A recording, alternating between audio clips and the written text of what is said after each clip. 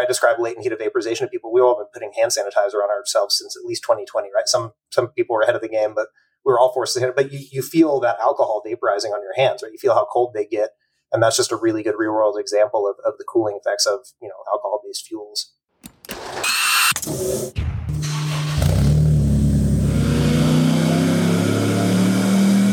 Welcome to the HPA Tuned In podcast. I'm Andre, your host, and in this episode, we're joined by Zach Denny, North American distributor for ECU Master. The ECU Master brand is one that got on our radar a few years ago, and it's gathered steam, particularly in the US market and here in New Zealand and Australia, as a great product that offers a really great feature set, particularly when you take into account the price point. We've previously installed the ECU Master EMU Black in our Subaru version 11 STI and created some course content and webinar content using it. So it's a product I know reasonably well. We're also using ECU Master's PMU 16, or specifically two of them, in our Toyota 86 race car, even though we're actually using a competitor's brand of ECU and dash in that car. We'll talk about some of the integration with these electronics as we go through this chat with Zach. Before diving into ECU Master, we find out about Zach's background, how he built up his skill set with mechanical knowledge as well as tuning knowledge, and how he took the leap of faith and became the North American distributor of ECU Master, and how he grew that business from selling ECUs out of his bedroom to now what is a fully fledged aftermarket parts company. Before we get into our interview with Zach, for those who have maybe been hiding under a rock and this is your first episode of Tuned In, High Performance Academy is an online training school. We specialize in teaching people how to tune EFI, how to build performance engines, how to build wiring harnesses. We also cover race driver education, race car setup, and data analysis, just to name a few topics. All of our courses are delivered via online video-based modules that you can take from anywhere in the world, provided you've got an internet connection. As an added bonus for our podcast listeners, you can also use the coupon code podcast75. That'll get you $75 off the purchase of your very first HPA course. Now, we'll put a link to that coupon code in the show notes, plus a link to hpacademy.com/courses, where you can find a full list of all of the courses we currently offer. All right, enough with our introduction. Let's get into our interview now. All right, welcome to the podcast, Zach. Thanks for joining us today. And as always, we're going to get started by finding out a little bit about your background. So let us know, for a start, how you got interested in cars. Yeah, blame my dad for that one. He always had a subscription to Road and Track, and I think for a while, maybe Motor Trend or Car and Driver, but definitely remember reading Road and Track, and especially like Peter Egan, who's a great automotive journalist and a storyteller. And we always had, kind of one classic car in various states of disrepair kicking around the house. So kind of a natural thing to fall into. Were you actually involved in tinkering on these cars yourself? What sort of skill set did you build up over that time, and how did that interest and passion for cars kind of develop? Yeah, so most of the older stuff my dad had around were kind of mothballed, so we didn't really work on them much. But we always had kind of, I don't want to be impolite to my parents, but our daily drivers were always had a little character, and so it was more just jumping in and helping with that. And I remember in high school, you put a quart of oil in the Corolla every day, and we didn't know if it leaked or burned it. And back then, oil was actually more expensive than gas. It was like $1.50 a quart and about $1 a gallon for fuel. So you just put a quart in, and it spit out whatever it didn't want. There was always something to work on in the house, just keeping the fleet going. So it was kind of a natural thing. And then did auto tech in high school, bought a 1990 Supra as my first car that, of course, blew a head gasket shortly thereafter, as 7Ms did. Yes, they're quite well known for that. However, if you fix that one obvious weakness with them, actually a really great engine. In a lot of ways, yeah. I just got really sick of scraping paper gaskets. And, there's 3 accessory belts. This is before the time of pretty much any performance engine. These days, obviously, MLS gaskets are kind of the go-to even for the OEs, but this was a composite style gasket, so not well suited to a turbocharged engine, are they? No, and so it was just, a lot of lines everywhere, and it's kind of just messy and cluttered. And if I knew then what I know now, I could have, cleaned it up and really done a lot with the 7M. And I pursued it as far as I wanted to go until when I was in college. I started working at a super shop and working on JZs every day, and just kind of opened my eyes to how kind of easy that motor was out of the box. And so I put a 1JZ in the car. Yeah, I mean, definitely. If you're comparing a 2JZ to a 7M, there's no competition. It's 2J every day. Yeah, it's just a generational gap. They're much easier to work on, much easier to service. And that was a lot of the appeal was by the time you do an aftermarket intake manifold and all the other stuff on a 7M, then one JZ swap is cheap in comparison. So I went that route. Yeah, absolutely.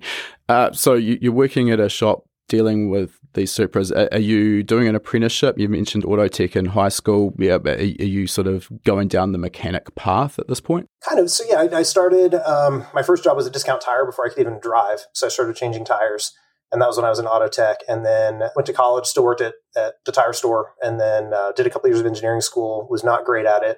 And so I, took a break from school for a little while. And that's when I got the job working at the shop that specialized in buying and selling and working on Toyota Supras. And so, yeah, I've probably driven and worked on, well into 3 digits of Mark IV Supras.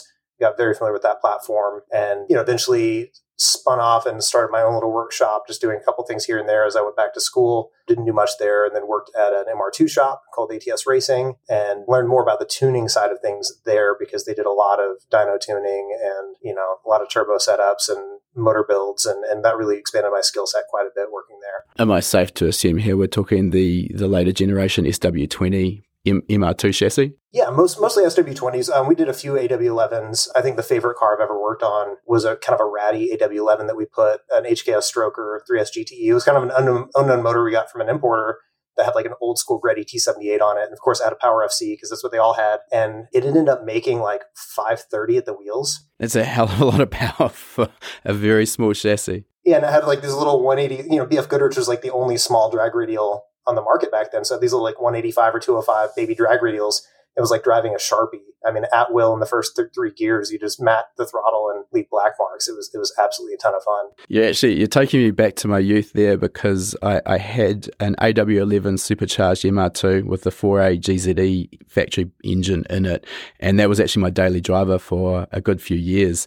And I absolutely loved that car. I would have another in a heartbeat, but unfortunately, as anyone into Toyotas know, Toyotas of that era, one thing they do exceptionally well is rust to pieces. So very difficult to find a clean rust-free example, particularly here in New Zealand, and keep them alive. But cool little chassis. It's interesting as well. You talk about this shop and the Supra shop. Obviously, the US market is massive in comparison to here in New Zealand. But if I compare this to my own shop, if I had run my performance shop here in New Zealand and based myself exclusively on one model of car, be that Evo, Supra or whatever, I wouldn't have been putting food on the table, never mind being able to pay my staff. You just had to be able to adapt to a broad range of different platforms because the country's so small. Whereas I guess in the US, you've got all of these popular platforms. There's hundreds of thousands of customers all around the US who have them, so you can specialize. In terms of that, do you see that specialization as, how do you weigh up specializing in one brand versus having experience, but maybe not the depth of experience across a wide range of different brands? I mean, I think there's huge benefits to specializing in one platform because you know exactly what a job's going to take. You know what all the pitfalls are, the common problems. It's easier for the shop to budget and train staff for it and control the product where, it's really hard to make money. I think every performance shop you've ever been into has that one nightmare project stuffed in the corner somewhere, right? Absolutely. And it's because the shop, they either took on a customer they shouldn't have, or the customer didn't know what they wanted. They got in over their head on a platform or into a problem they couldn't solve. And I think you eliminate that by specializing in one platform. And I think the best solution is to offer packages to customers. Don't let them bring in all these secondhand piecemeal parts. Say, hey, look, we know we can deliver on this package and offer you this at this set price, assuming all the other parts of the car are in good condition. But, people get in over their heads, bringing somebody kind of a pile of junk and toss it on the dyno. Oh, it just needs tuning, right? We've heard that. Yeah. How many times? I couldn't agree more. This is probably a good time. We'll sort of go down this rabbit hole a little way, and this is probably more angled towards the business advice side of things, or at least business experience that I'll share. Because what you're saying is just resonating really with me on how my old shop went. And as I mentioned, we sort of were in a situation where we were forced to a degree to basically cover a wide range of different models. And we did get into that situation. We were dealing predominantly, I guess, with that younger market. It was predominantly here in New Zealand, JDM. That was what we were known for. We specialised in Evo here, but you kind of had to do everything. There's actually not that many Evos in New Zealand. And because we're dealing with this younger clientele, it's hard to pigeonhole younger enthusiasts. So don't be offended if you feel like I'm talking to you while you're listening.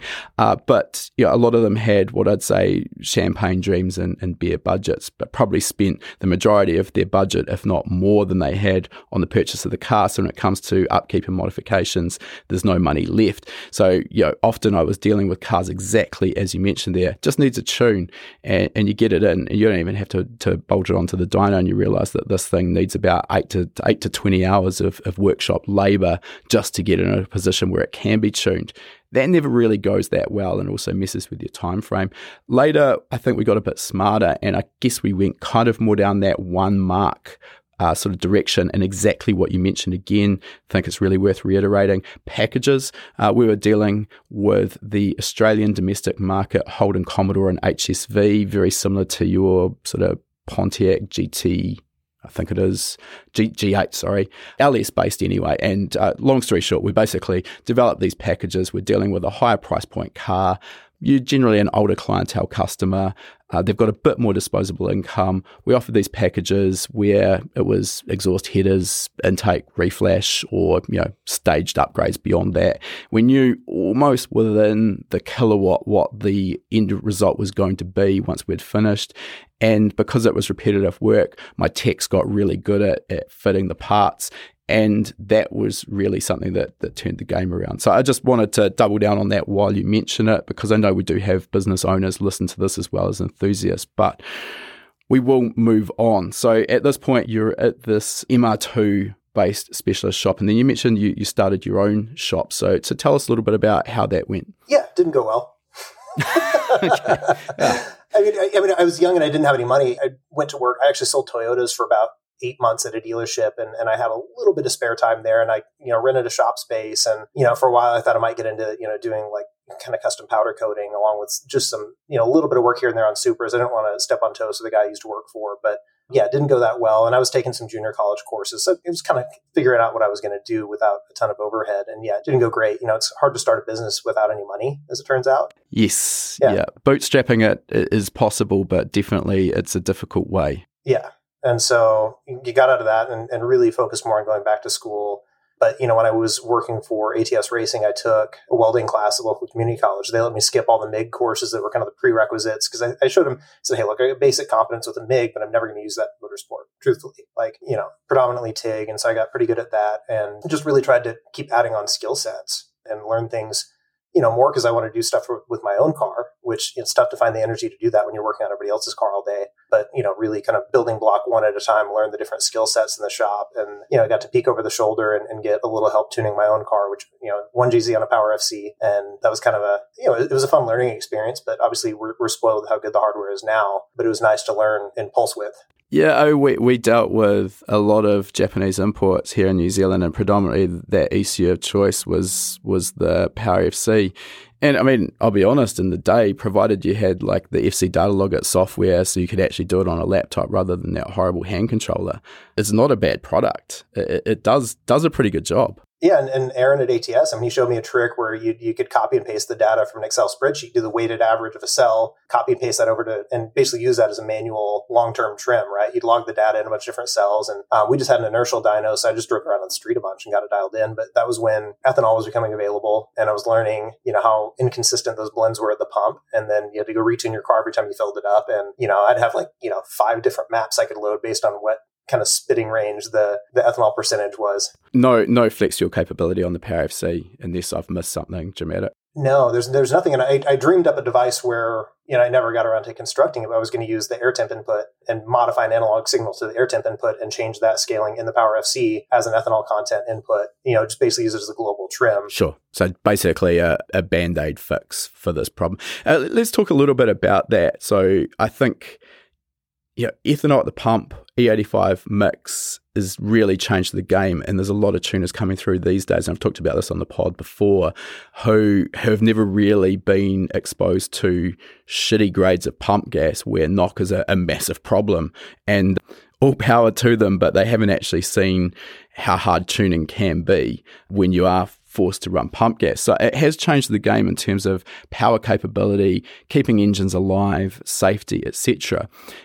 But we talk about this E85 blend and pump E85 versus a race grade E85 where that ethanol content is very, very controlled strictly. You expect if you're putting E85 at the pump into your tank, then it is E85. But from my understanding, I think the specification actually allows down to about E56. I could be slightly off the mark there as a winter blend. And the max is, I think, somewhere around 82. It's not even 85. All right, so let's roll that back a little bit. And for a start, why is E85 or an ethanol blended fuel so advantageous for a performance application and particularly in a turbocharged vehicle? If you put it in an octane engine, which, and this is maybe going a little too deep, where you can vary the compression of an engine, it will take more cylinder pressure to get it to detonate and have unstable combustion than a gasoline. So if we look at that octane rating of the fuel, and every fuel has an octane rating, there's actually two. There's research octane and motor octane. I'm not going to get down in the weeds with that, but essentially the higher the number, the more resistant the fuel is to spontaneous combustion or auto ignition, which leads to detonation. And that's one of the most damaging elements of any performance engine. So we get away from that. Also, the cooling properties of ethanol as well, I think worth factoring in as well. Yeah, and that's the beauty of ethanol is that even if it took the same flow mass or mass flow rate of fuel, which it doesn't, it takes a lot more.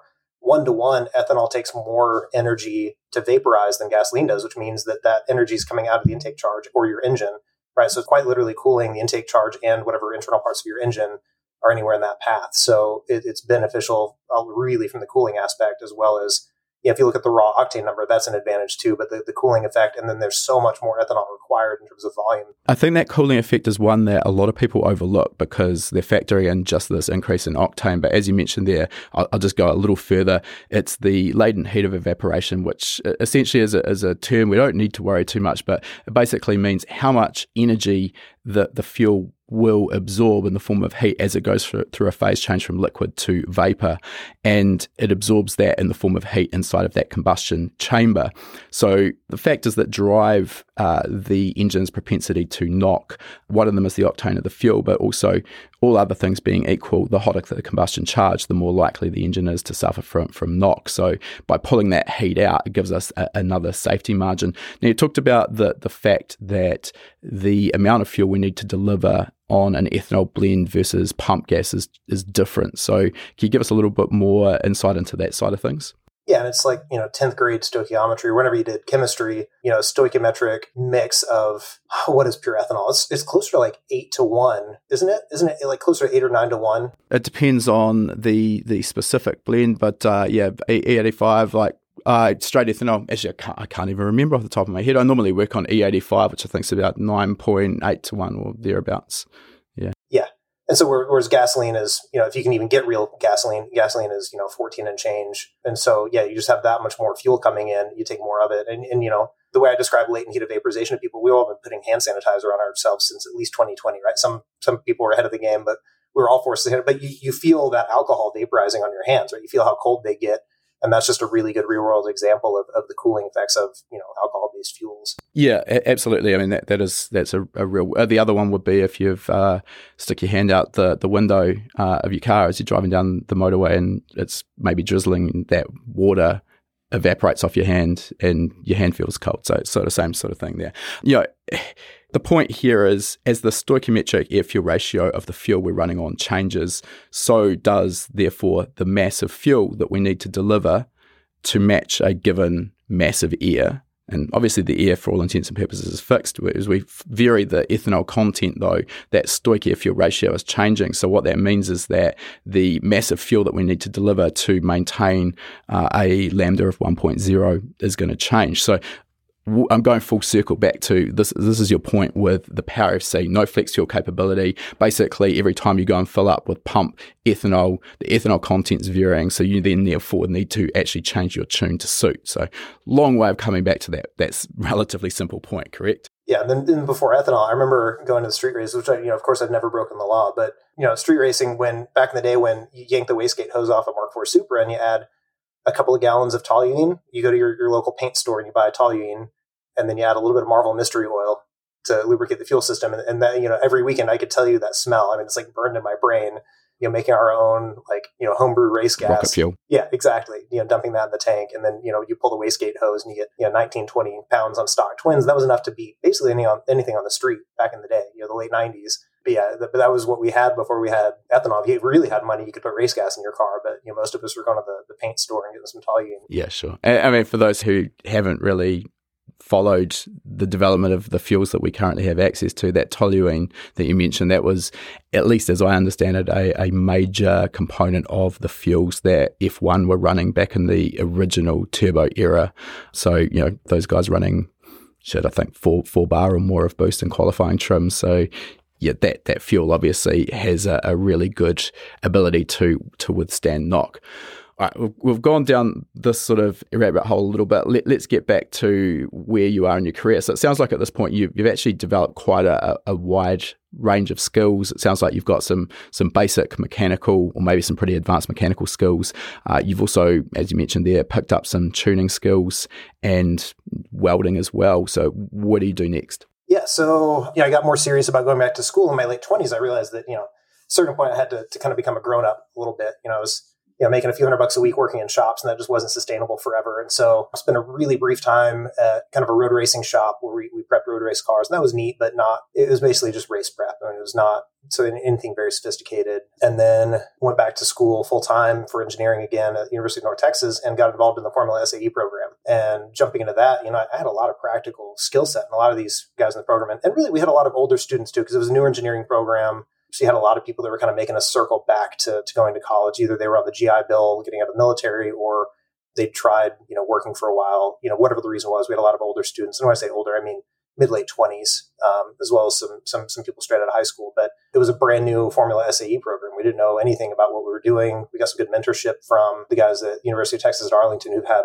a stellar program for decades. And then I was in charge of the whole vehicle electrical system, just because, out of the group there, I had the most experience there. And then, I helped a lot with just the actual fabrication tasks, fitting tubes and TIG welding. I didn't design any of the chassis, but the guys who designed it maybe didn't have as much practical knowledge as a couple of us that had done a lot of welding and fabrication. And so, spent way too many hours working in the Formula SAE lab. There were weekends where I'd leave my, 2 p.m. class on a Friday and I'd work through the whole weekend, just slamming energy drinks. And I'd go to my 8 a.m. class on Monday and then just go home and pass out for 4 hours. But I worked through the whole weekend just because there was a bunch of work that needed to get done. And we made it to competition our first year, which is really remarkable to have a car that makes it through all the events the first year. And the only reason it survived, and I don't know if I should even mention what ECU we were using. I don't want to throw anybody under the bus, but it was fine. But it was a little, documentation was kind of spotty here and there, depending on which version you had. And it was really, ended up having to make my own custom Hall effect cam and crank triggers and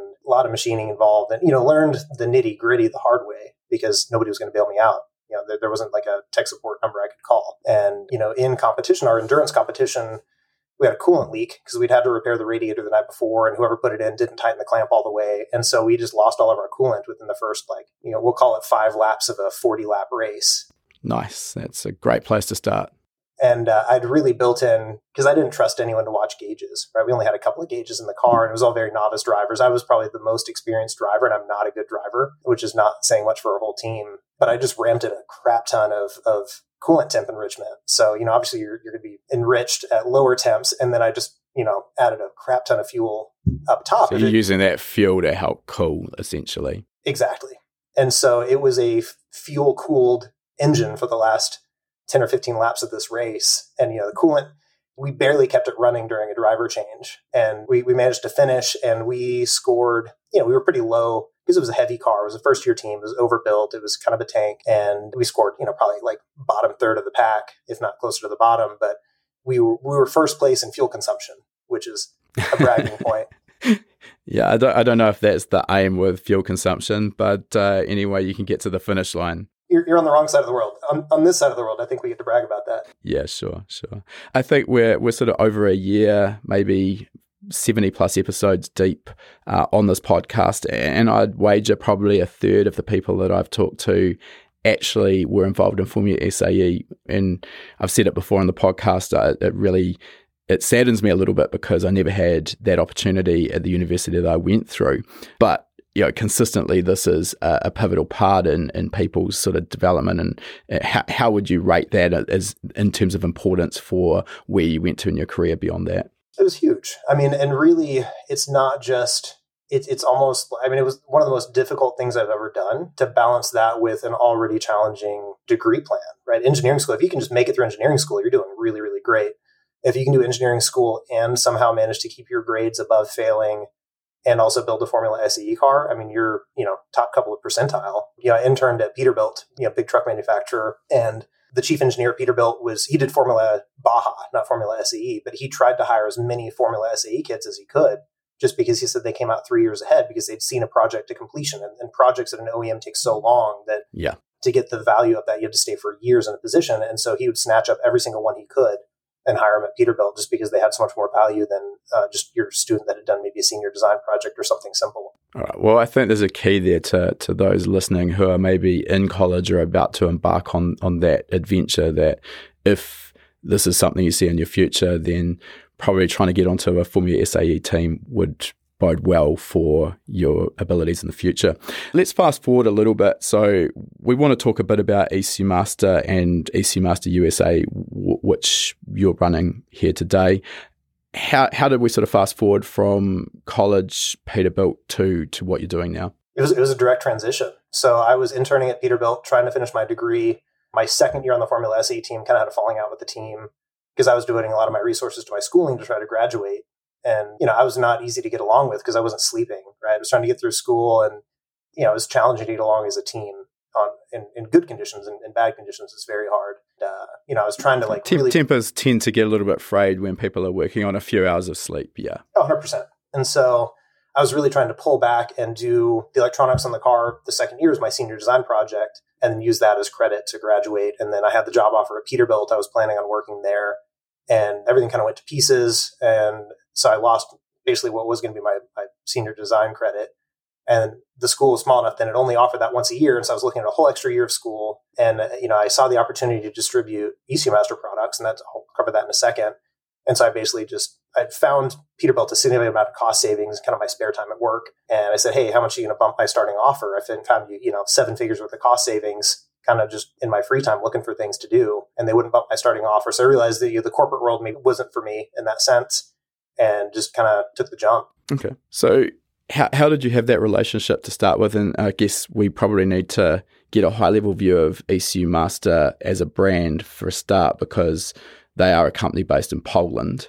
So you're quite well removed from that. How did that relationship with ECU Master in Poland begin? Yeah, so again, I used an ECU on Formula SE, so I was aware of the offerings that were out there. And I remember I was on Superforms and somebody mentioned, a piggyback from ECU Master called the DET3. And I looked at it, I was like, it's a pretty clever little device. It can translate a frequency or an analog mass airflow signal to a map sensor. You can do speed density conversion and do a couple other trick things. And, it was a neat little device. I started looking at their website and saw they had a full standalone, and the specs looked great. Reached out to them, got some pricing information, and I mentioned it to my brother-in-law, and he kind of knew where I was in terms of my passion for cars, and he'd seen what I did Formula SE in school, and he's a former consultant for pretty high power consulting firm, so he had a lot of business experience, owned his own business at the time. I said, I think I can buy it for this, and I think retail it's worth about this. And he said, well, you want some money to get started?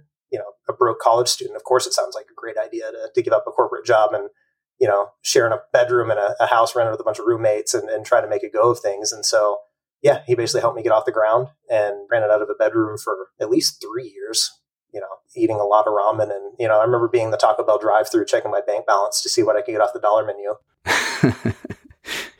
Yeah. So again, that sort of bootstrapping it with little to no money to get started. I mean, I'm going to guess that for a start, building a brand in the United States essentially from close to scratch must be pretty daunting. Yeah, at this point, and I'm not quite sure exactly what year we're talking here, but there's a lot of brands in the aftermarket ECU space, and particularly if we look at the US market, I've spent a fair bit of time over there.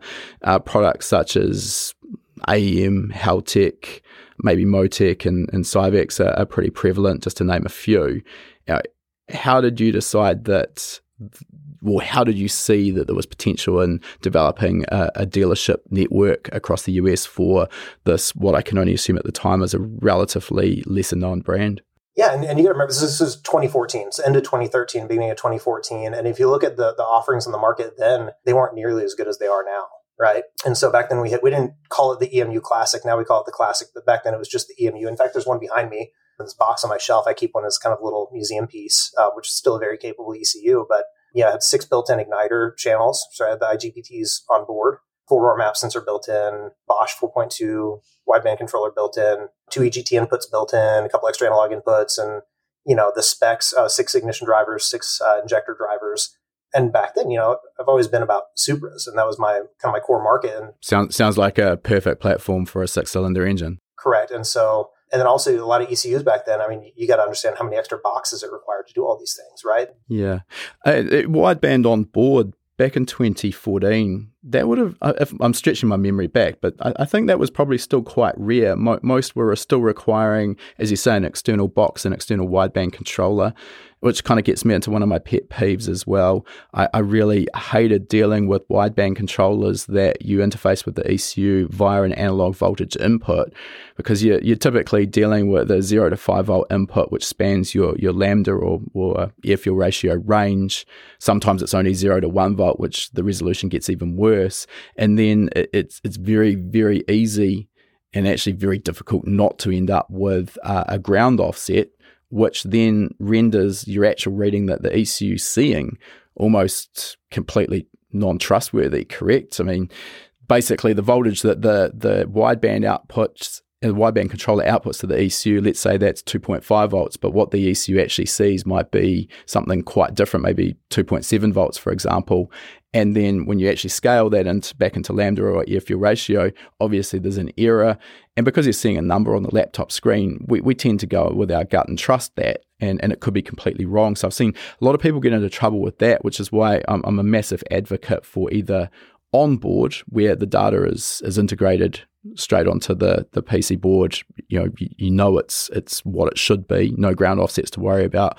Or alternatively, we saw a lot of ECUs go down the path of using a standalone CAN-based external wideband controller, communicating via CAN, which we're going to talk about as we go through this, and therefore the integrity of that data is also guaranteed. So yeah, getting back to the unit, does sound like it was probably a little bit ahead of the game back in 2014. Yeah, so and I just remember 2 NOx sensor inputs. There are still ECUs on the market today, and I will absolutely throw people under the bus today. If you're making an ECU that's a current offering and it doesn't have a NOx sensor input, I mean, it's comical to me that that's not a fundamental requirement for offering a proper standalone these days. Yeah, I agree. I will go a little further and say, though, I reckon that probably, I'm really taking a stab in the dark here, maybe 75-80% of ECU installations that do offer standalone NOC control or built-in NOC control are either not being used at all because the tuner doesn't know how they work or how to set them up,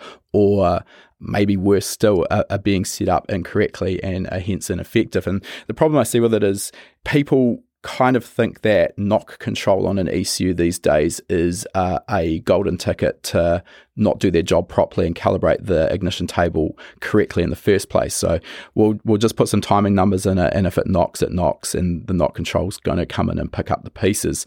And I mean, the way I look at NOC control on any ECU is it's kind of there as a bit of a safety backstop in case the car gets out in the real world. Maybe it gets a bad batch of fuel. The octane isn't what it had when it was on the dyno. Maybe the temperatures, air and coolant temp are just through the roof compared to what you ever saw on the dyno. It gets into this weird situation that you couldn't see on the dyno that results in NOC. That's where that NOC control strategy comes in and picks up the pieces, rather than constantly having the engine knocking and using that NOC control to pull it back. That, in my opinion, is dangerous. The other element is these systems don't tune themselves. It requires validation in terms of the frequency that it's going to be listening to for NOC. Try and improve that signal to noise ratio, because the engine mechanically is a very noisy device, and trying to actually, regardless whether you're using NOC control on an ECU or you're using an audio NOC device and physically listening to the engine for NOC, sometimes it can be quite difficult to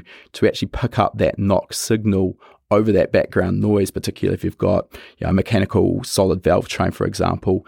Things do get quite noisy. So that process has to be done by the tuner as well. The ECU won't do that for you. That sort of match your sort of understanding or your beliefs on knock control? Yeah, and I have a lot of very strong opinions on what ends up leaving most dyno tuning sessions, right? And it's not if customers knew what they were actually getting from a lot of tuning sessions, they probably wouldn't be willing to go back to a lot of people, right? And the problem is, I think we've set a false expectation for how much time really needs to go into tuning a car. I couldn't agree more with that, because that was the next point I was going to make. You take your car to a tuner, and whatever the cost of that tuner is, maybe obviously very market specific, so maybe it's $600, maybe it's $1,000, whatever that may be. You're trying to compress a lot of tunes into a day or a week to try and make a living. So you do, as a professional tuner, generally have a relatively limited time span that you get to spend with a car. And like I just mentioned, setting up knock control properly, that's going to take some time. It's not a 2-minute operation. It needs to be dealt with properly and carefully. So I would say that drives the majority of tuners simply to not bother. And I could probably count on 2 hands the number of cars that I've retuned that have been tuned elsewhere that have come to me with properly set up knock control. Let's take that down to 1 hand. It's just almost unheard of. More often than not, the knock control functionality in the ECU is simply shut off from the get-go. So it's just doing nothing. It's a feature that's not even being used. And for me, this goes back to the same thing where, a good shop that can specialize in one platform, they can offer packages. They don't have to reinvent that control strategy from scratch for every car. If they're selling a known package with similar components, they don't have to go redo every part of the calibration from scratch. They really know what their cold start enrichments need to be generally.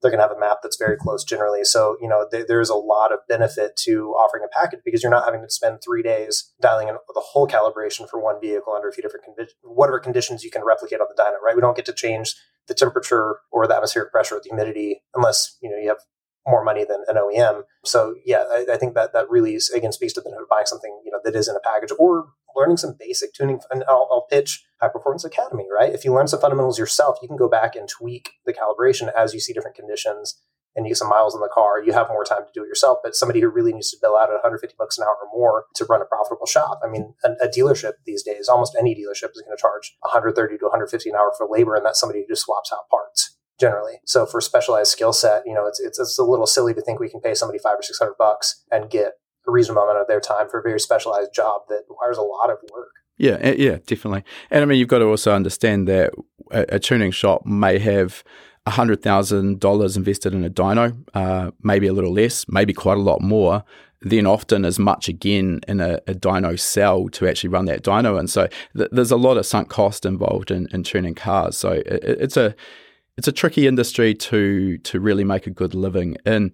I'll just come back to what you mentioned about changing conditions as well, because this is, again, I think I wanted to align here those listening who are maybe getting their cars tuned professionally, just maybe align expectations with what the tuner can and can't do, because we aren't magic. I know there's this belief that tuning is some kind of magic, and straight from the get-go, HPA has just been blanket like, no, there's no magic here. This is simply science.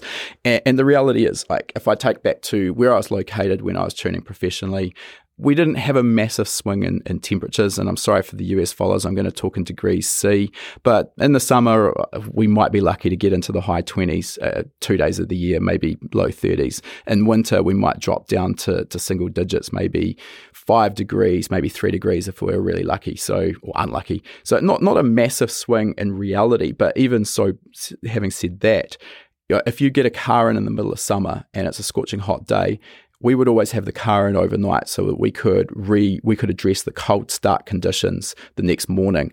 And if you're only getting down to maybe 16 or 18 degrees in the morning, well, that's your starting point. You can't properly calibrate that cold start enrichment down to 0 or -5 degrees. Here, where we're based in Queenstown at the moment, in winter, we will have days where we're -10, maybe -15. So I would always educate the customer and say, hey, look, we're tuning in the middle of summer here. It's possible that when we get to winter and you get a really cold day, hey, maybe your cold start's not going to be quite perfect. And I'm quite happy to bring that back in and readdress that. But that education up front, I think, is so important, because otherwise, of course, that customer gets to winter, the car's not starting very well. And, the old story, it's always the tuner's fault. So just that education there. Let's talk about growing the ECU Master brand in the US. What was your sort of process there? You mentioned you're sort of working out of a bedroom for 3 years. Were you doing direct-to-customer sales, or were you trying to build up a network of tuners on a wholesale basis as well? It was really both. And in the beginning, I believed that I hoped that our dealers would add a lot of value to the brand, and some of them have. But in general, all the responsibility for marketing the brand in the US has fallen ultimately to me, right? I can't expect a dealer to have an expensive marketing campaign or to do a lot of sponsorship deals. And really the way the whole relationship started, just to cover that, I basically sent the guys in Poland a really nice email. I said, hey, I've got some financial backing. I've got some experience in the industry. Here's this thing I've done. I studied engineering, almost graduated. I'm like 6 classes short. So maybe one of these days. Close enough. Yeah, it's close. So what if I didn't pass differential equations?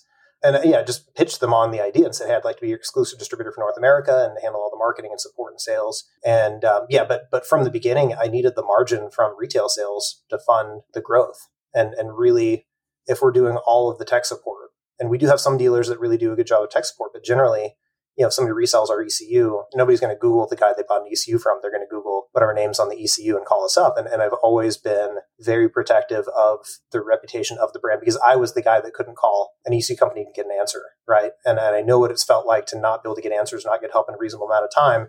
And I don't want to offer a product without that really solid basis for support. And so, but that's expensive, right? And having good people on staff to do that it's a very high cost. I think that is one of the elements when shopping for an ECU that is easy to overlook. I mean, most people are looking primarily at price, and once they've got a price point, they're then looking at a feature set that matches what they need, which totally makes sense.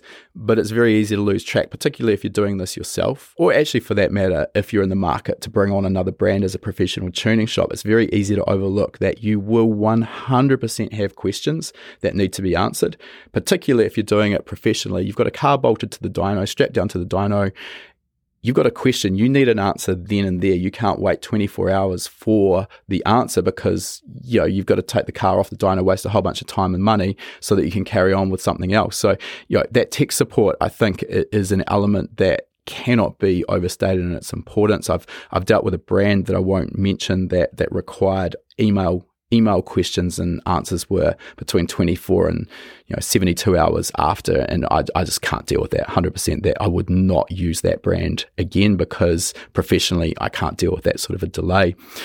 In terms of the reputation of the brand, which you mentioned, do you consider this as well when someone's applying to be a distributor as a wholesaler, maybe a tuning shop is what I'm really talking about? Do you sort of vet your potential tuning shops based on their skill? And why I say this is it's very easy. Unfortunately, the world we live in, which is why HPA exists, is that the majority of tuners, unfortunately, in my experience, do an absolutely horrible job, and they blow up engines, produce cars that drive horribly, don't make the power they could potentially, and a whole raft of other things we already all know about.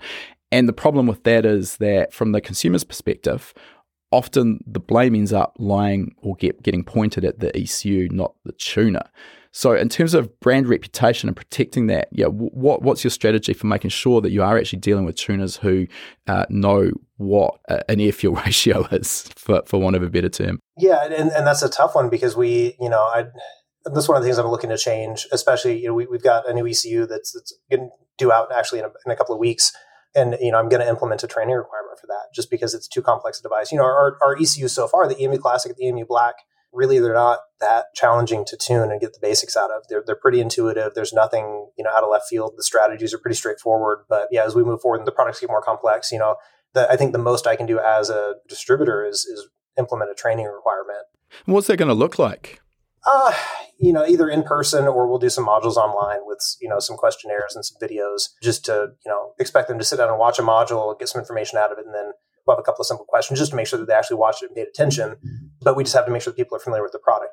It's not necessarily my job to teach tuning fundamentals. That's not, I expect people to have a baseline of information there, but as far as getting their familiarity with our control strategies and where things are located, how to use the tools and the software, that's more what I'm aiming at, is just making sure there's a baseline amount of knowledge there at each company that sells our products. And so that's something I'd like to implement in the near future. I'm still trying to figure out exactly how best to do that, because it's a slippery slope. I want it to be, a little bit of a stretch for them to commit some time to learning it, to be good representatives of the brand. But Of course, you put enough barriers in the way, though, and they're just going to not deal with the brand in the first place. So, yeah, I understand. There's a balancing act here. And ultimately, I can't control, I don't know who somebody's going to go pay to tune their car, right? They could buy an ECU from a good distributor, but that doesn't mean they're going to tune it, right? They might tune it themselves or their buddy's cousin's friend's uncle or some guy that, it's the last of the car on the dyno on a Friday. He gets 3 pulls and kicks it off and sends it into the track over the weekend and it blows up. I mean, there's any number of scenarios. And, I've seen enough work from tuners that,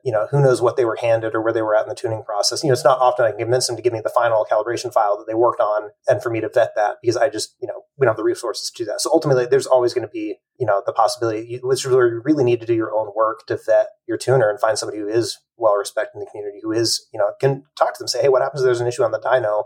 Are you going to rush the tune or do I need to buy more time from you?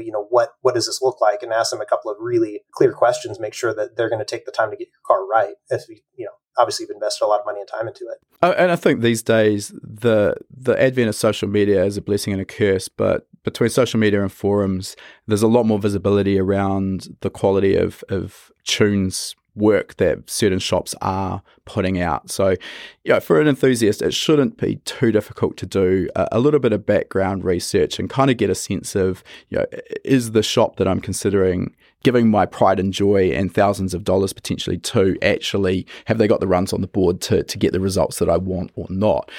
Going a little deeper and not specifically on the ECU Master brand, but, I got my start probably, show my age now, probably upwards of 20 years ago now. And let's be honest, it was a simpler time back then. We didn't have CAN bus. We didn't have drive-by-wire throttle. Continuously variable cam control wasn't a thing. So, in reality, the tune, particularly on a naturally aspirated motor, it's not that difficult.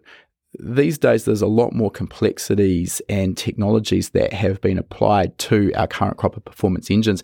How have you seen that as a problem for those in the tuning industry, basically upskilling and staying on top of this technology so they can still do a good job? Yeah, the trick is realizing that a lot of your tuners still have a fixed amount of time to tune a vehicle, right? And so I've really pushed the guys at ECU Master very, very hard, and they've responded with some really brilliant tools in the software. And in the EMU Black and Classic, there's an auto-tune feature for drive-by-wire where it does all of the PID calibration for the throttle by itself. Like as soon as you wire it up and, it basically checks and makes sure that your wiring is good, it does a full sweep and dials in all of its own PIDs that, in my experience, haven't required much, if any, like touching up. The EMU Pro is going to be the same way, already is. And then they've applied that in the Pro also to variable cam tuning, that it automatically recognizes the trigger pattern. It'll do a full sweep. And then all the tuner has to do is make sure it's tracking, just verify and validate that it is doing what you told it to do, and then make a sweep on the dyno and find peak power. But, we shouldn't be manually tuning PID loops in 2023. I think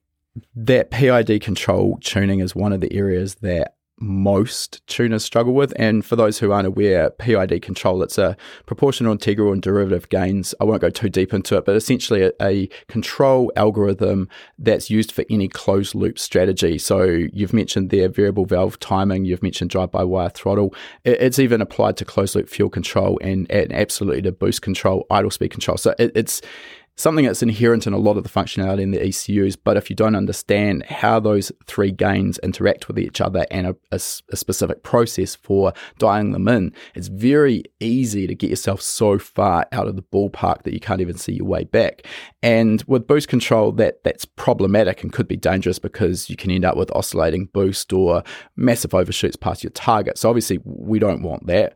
Idle speed may be less of an issue, maybe an oscillating idle. But when we're talking about drive-by-wire throttle, we 100% absolutely want that rock solid because, the driver's foot pedal position could be at X, and if the PID is out of the ballpark, the actual throttle opening at the engine could be something completely different, which, we don't really need to sort of draw out the conclusion of what that could result in. So I think that's really smart and simplifies that whole setup procedure. I think most current tuners have dealt with, drive-by-wire throttle or variable valve timing.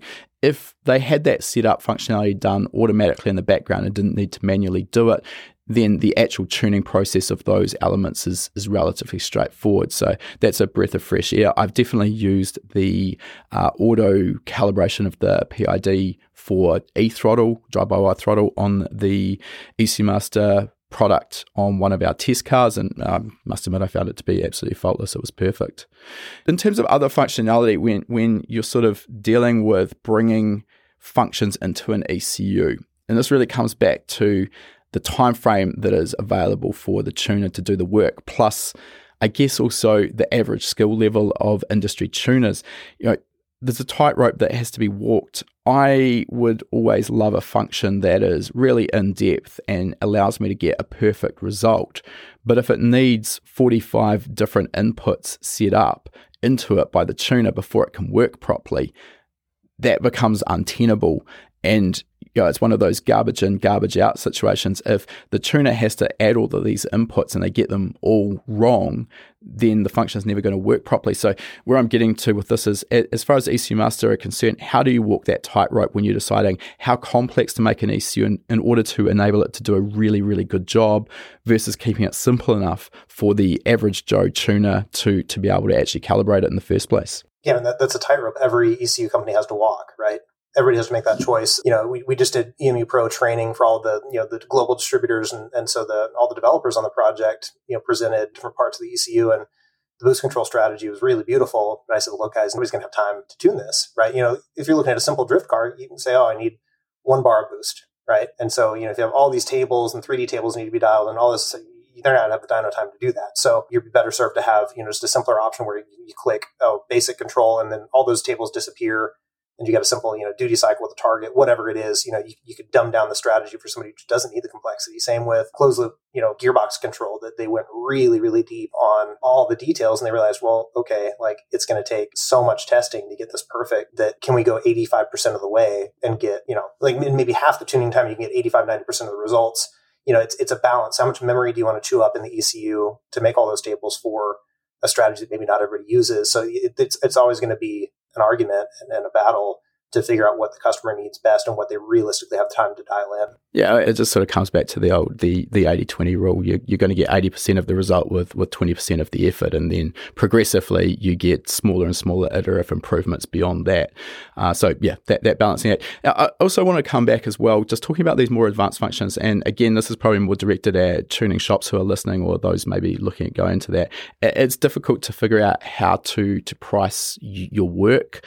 I know a lot of tuning shops will do an hourly rate, which I've never agreed with. And the reason for that is simply because as you get better at tuning, you're able to do the same job in a quicker amount of time. So if you're charging on an hourly rate, you're sort of shooting yourself in the foot, because the better you get, the less money you make, other than the fact you can maybe turn over more cars.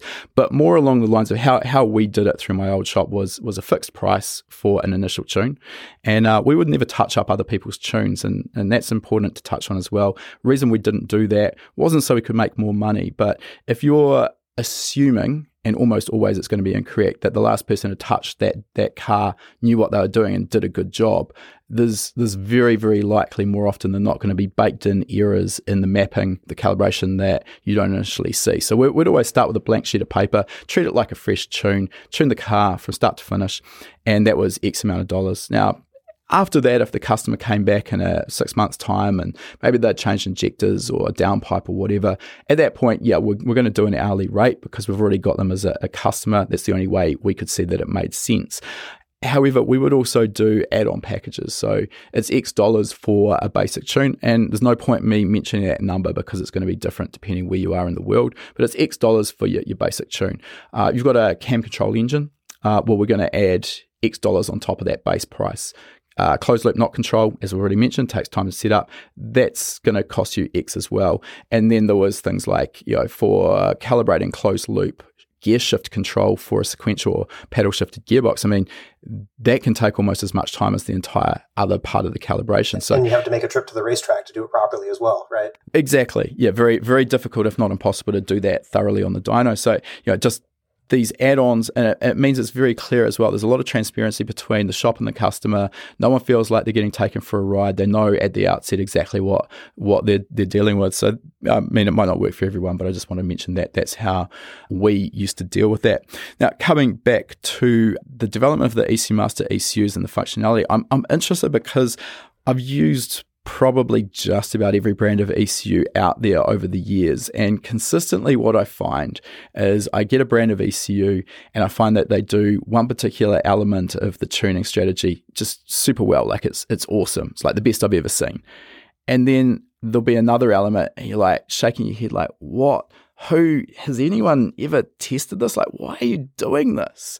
And that's, I'm taking extremes here, but kind of basically what I'm saying is, look, I could cherry pick elements of 5 or 6 different ECUs, and I'm like, why doesn't someone just get all of these, package them together, tie a big old bow around it, and put that out, and I'd buy that in a heartbeat.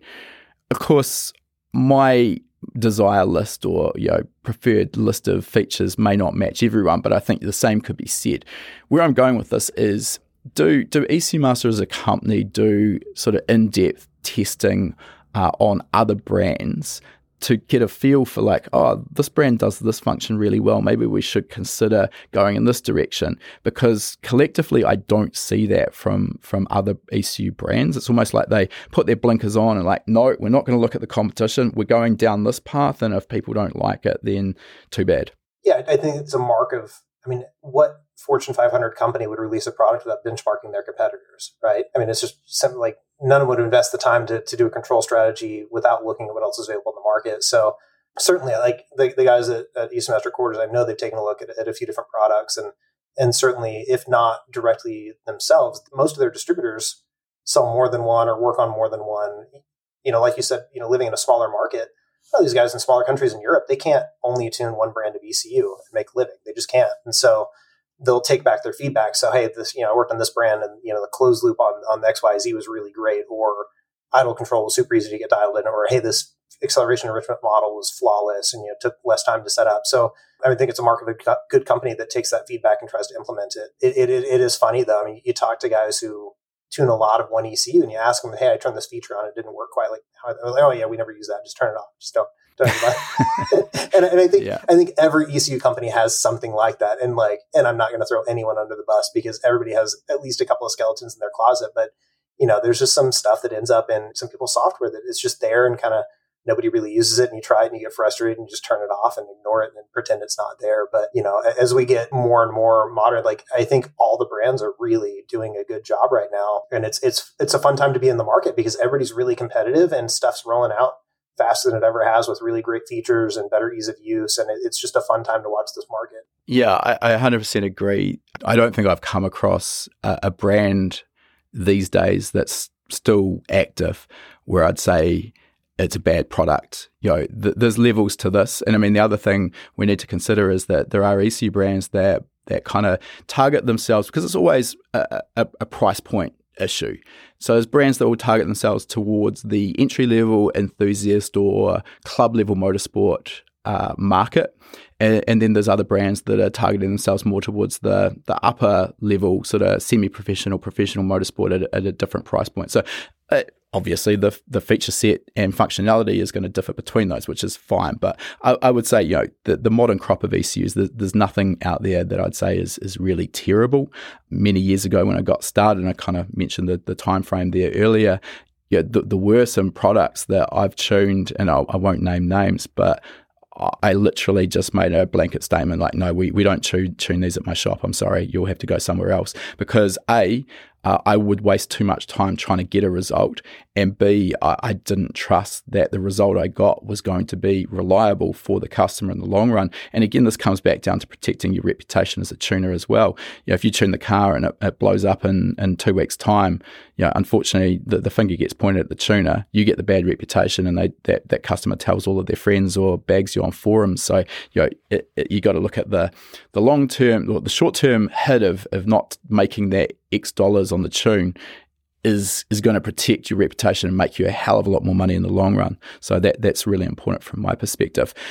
Talking about the sort of changes in technology in ECUs that you've seen over that span of years that you've been involved, what would you say are some of the highlights that you've seen being incorporated that our modern crop of ECUs have? I think a lot more people, they're including more hardware in the ECU. It's less than, well, some brands accepted, like some of these installations look like a Radio Shack garage sale where it's just a whole firewall full of boxes, and I get a lot of that comes from a company growing, and as they designed the ECU, it didn't have certain hardware in it, and they had to resort to an external module to add certain functionality. But we're seeing, especially the ECU Master stuff, more and more stuff included where you don't need 3 or 4 or 5 extra modules to do certain functionalities. So we're seeing more hardware included. We saw a lot of companies kind of go toward like bespoke plug-in ECUs, and now like some are getting away from that. Let's talk about that for a moment, because that's been a big shift. I 100% agree. And again, looking back at those cars I referred to at the start of my career, really quite basic, no CAN bus, mostly either a manual transmission or a very basic electronically controlled auto transmission.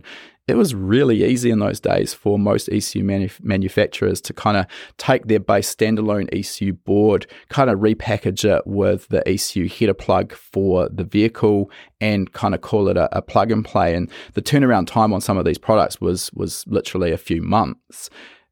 These days, not as easy / almost in some instances impossible with the advent of multiple control modules in a vehicle, DCT, DSG gearboxes, and also CAN bus communication between these. So I've kind of seen that shift away from plug and play solutions, which is really frustrating because for the customer's perspective, plug and play is amazing. It's just so simple and easy.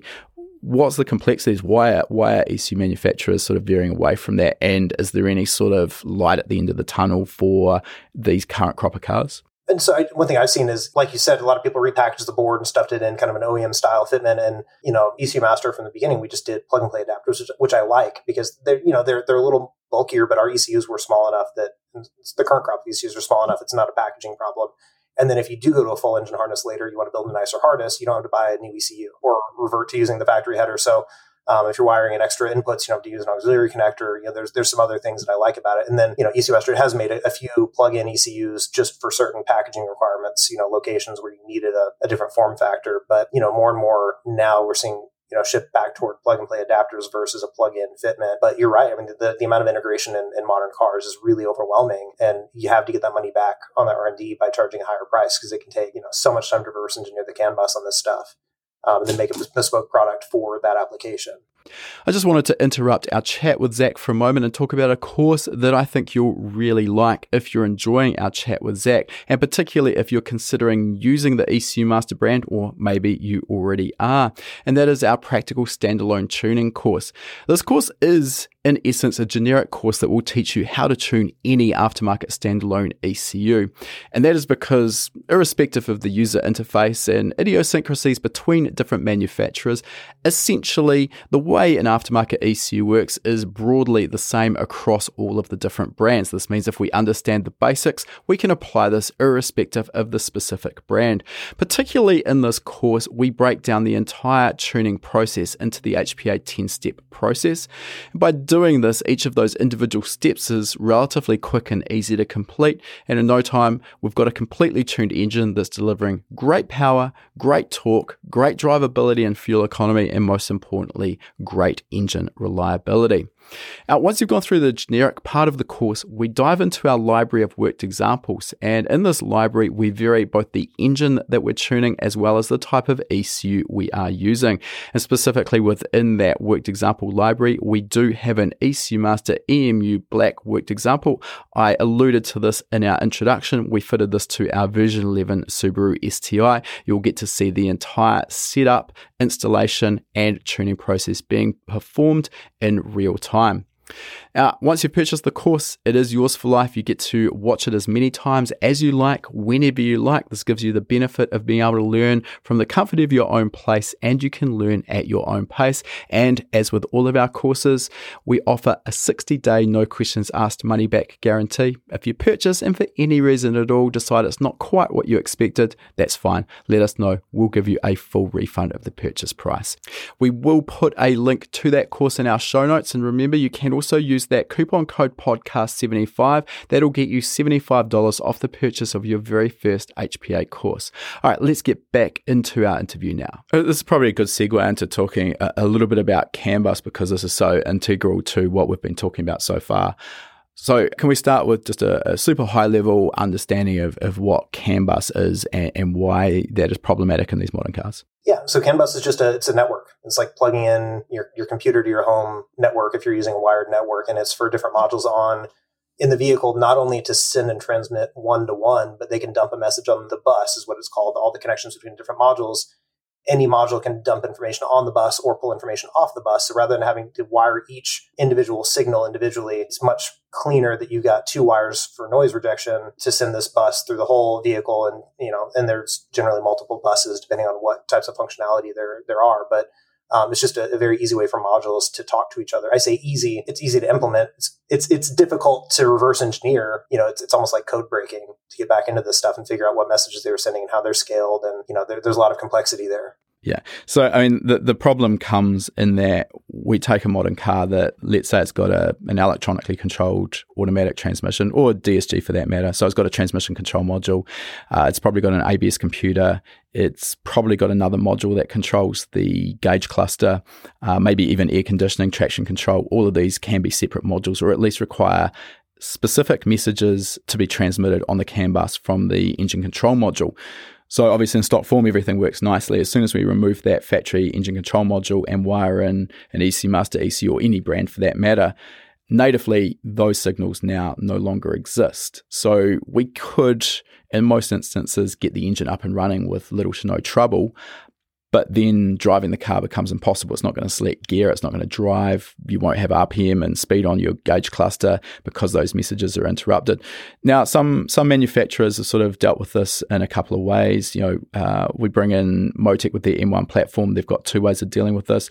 They do their own in-house plug-and-play solutions, again with adapter harnesses like you've mentioned, and basically they will reverse engineer those factory CAN messages, figure out what is needed, and then implement those on the M1 platform.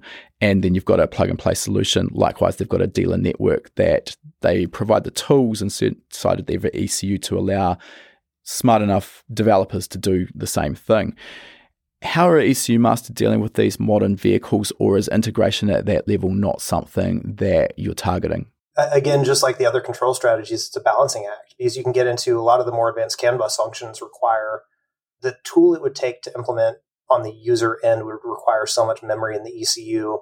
It becomes a balancing act of how many resources do we want to commit to a tool to do this, or is it easier for a dealer or distributor to reach out to us directly, give us the CAN data, we implement it, and then put it in as part of a package. And ECU Master is a little unique that there's no charge for extra features or unlocks. You get the product, it's yours. There's nothing else to unlock. So as it continues to develop and you get more CAN templates for more vehicles, that's just a firmware update. Correct. And that's the same way it's been with all of our products so far. And with the Pro, we've had discussions, and this is still being implemented, where there will be a level of password protection for just CAN bus functions, to where someone who wants to make a package, let's say some new, motorcycle or side-by-side or car comes out and there's a lot of CAN bus integration, someone sorts all of that out, writes all of their CAN bus IO in their own software. They can lock down that portion and sell a plug-and-play kit to a customer that says, hey, the CAN bus stuff is sorted out. You can do the mapping yourself. Anything else you can touch. But, what I've invested my time into reverse engineering and getting sorted, you can't touch that. But I'll sell you the ECU and I get to make,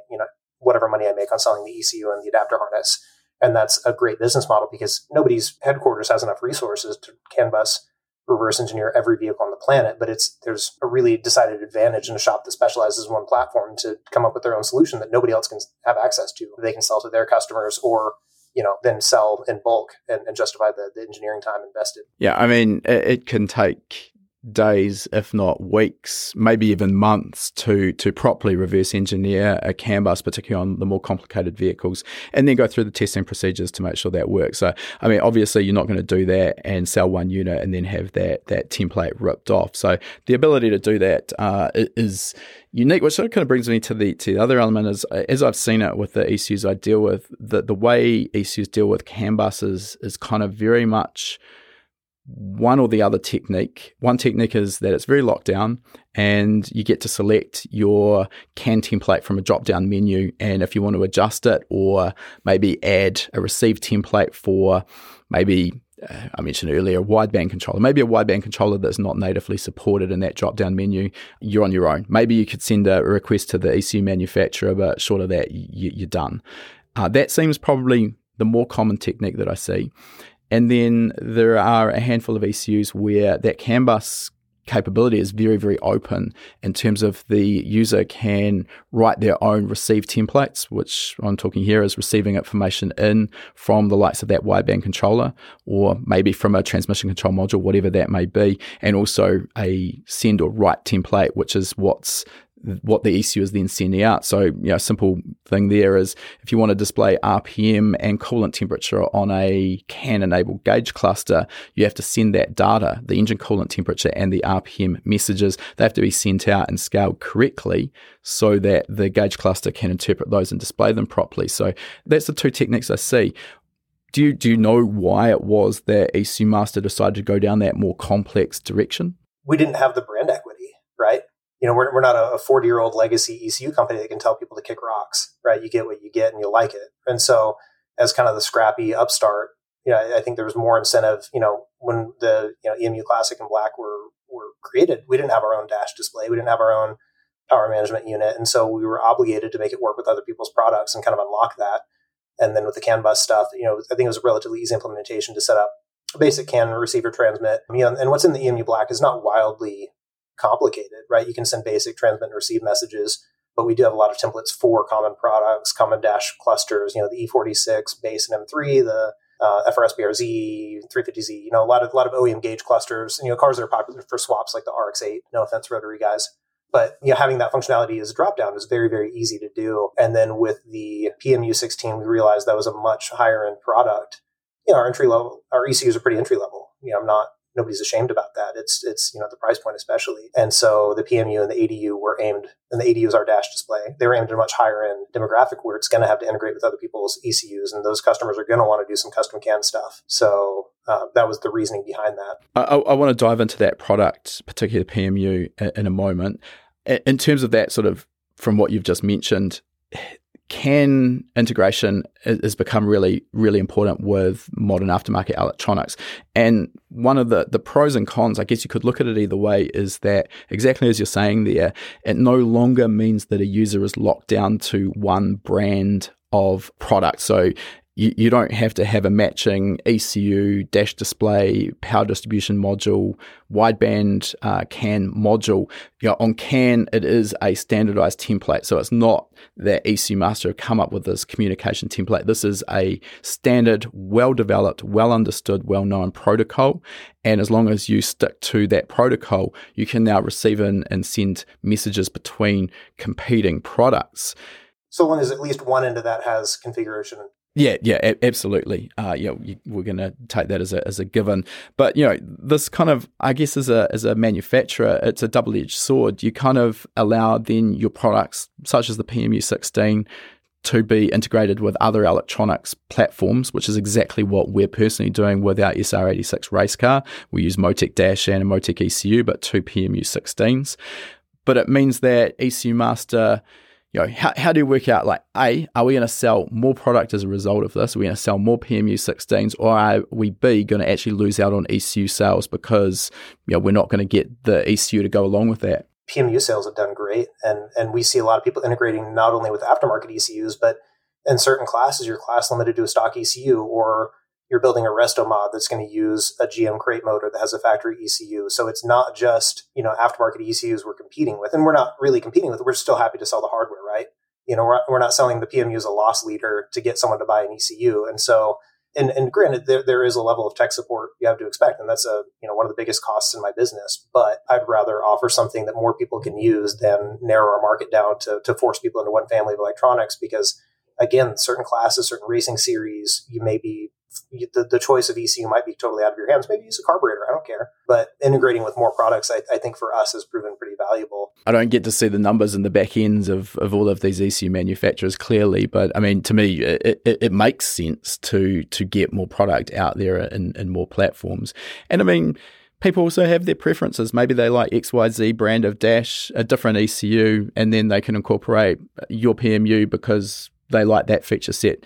It just gives that flexibility to mix and match and still make everything work really nicely together. And there's a few companies making power distribution where they're not truly standalone devices. They're, it's a secondary unit that ties onto an ECU, and that's fine. For their customers, it's a great solution. But ours, from the beginning, was designed as something that could stand by itself in a car with no other electronics to support it. It could still do its job. Yeah, absolutely. I mean, I'll bring in an example of what you just said there. I've just gone through and filmed a worked example on the Max ECU brand, and they've got that system where they have their own PDM, but it will only work with the Max ECU. And the nice feature with that is, in a way, when you're setting up an output that's on the PDM, it's really no different from the user's perspective than setting up a wired output on the ECU. You're using the same software package.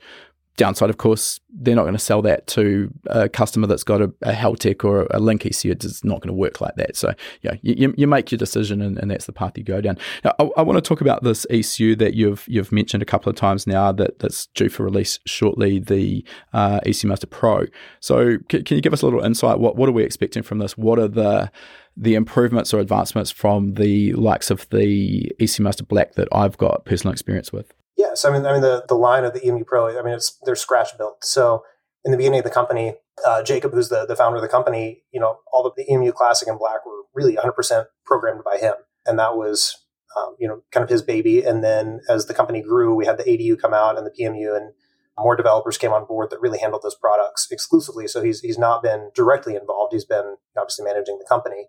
And then the EMU Pro is a completely separate ECU. It's used a lot of the strategies they perfected in the Black, like I mentioned about, like the drive-by-wire calibration tool. A lot of that code was used for the Pro. Some other stuff, like we've got a lot of control strategies for the DQ250 and DQ500, the front-wheel drive, DSG boxes or DCT. So a lot of that, information was used for it, but the control strategies are a lot more advanced. They're all new. The hardware is different. So it's just a new family of ECU, and it's more heavily based in the world of the ADU and the PMU. So the software is going to look familiar to someone who's used the PMU or the ADU. Obviously, with an ECU, you have more graphical needs than configuring outputs. You need to have 3D tables more often and have a look at that. But very sophisticated product.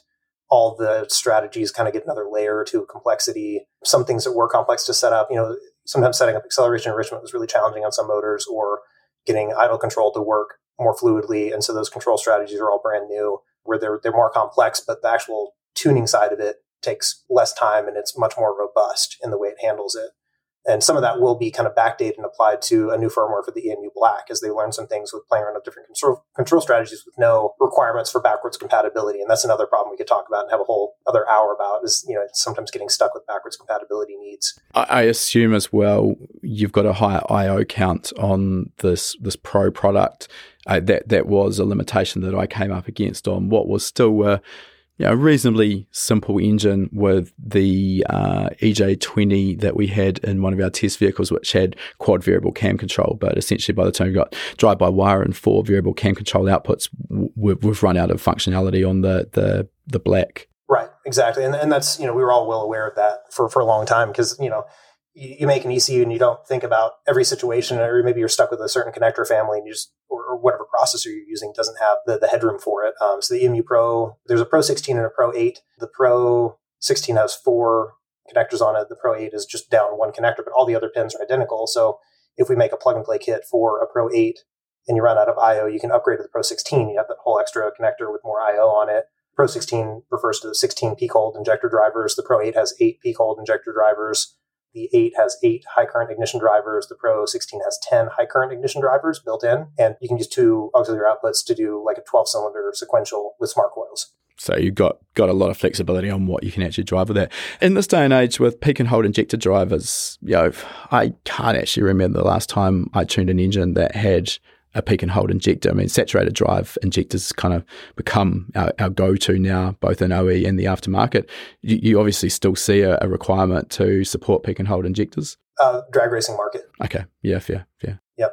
All these giant garden hoses of injectors that we decided to go and include the drivers for that. I guess on that basis as well, the 16 channel lends itself really nicely to the likes of a Pro Mod V8 with staged injection, 16 injectors for an 8-cylinder engine.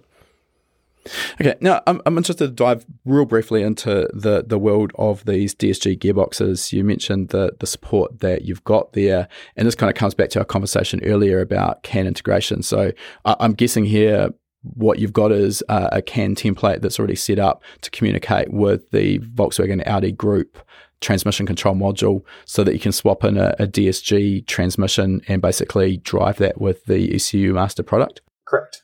Is the complexity there from the standpoint of the user? I mean, most of these factory ECUs work on a torque-based model, and at least as I understand it, I haven't really had too much hands-on with this, but the sort of back and forth communication on the bus between the TCM and the engine control module in terms of there's a shift request and the transmission control module then asks the ECU for a torque reduction, waits until it gets a message back saying that torque reduction has been completed, then it'll shift gear and then allow the torque to be ramped in. So how do you work that with a volumetric efficiency-based ECU?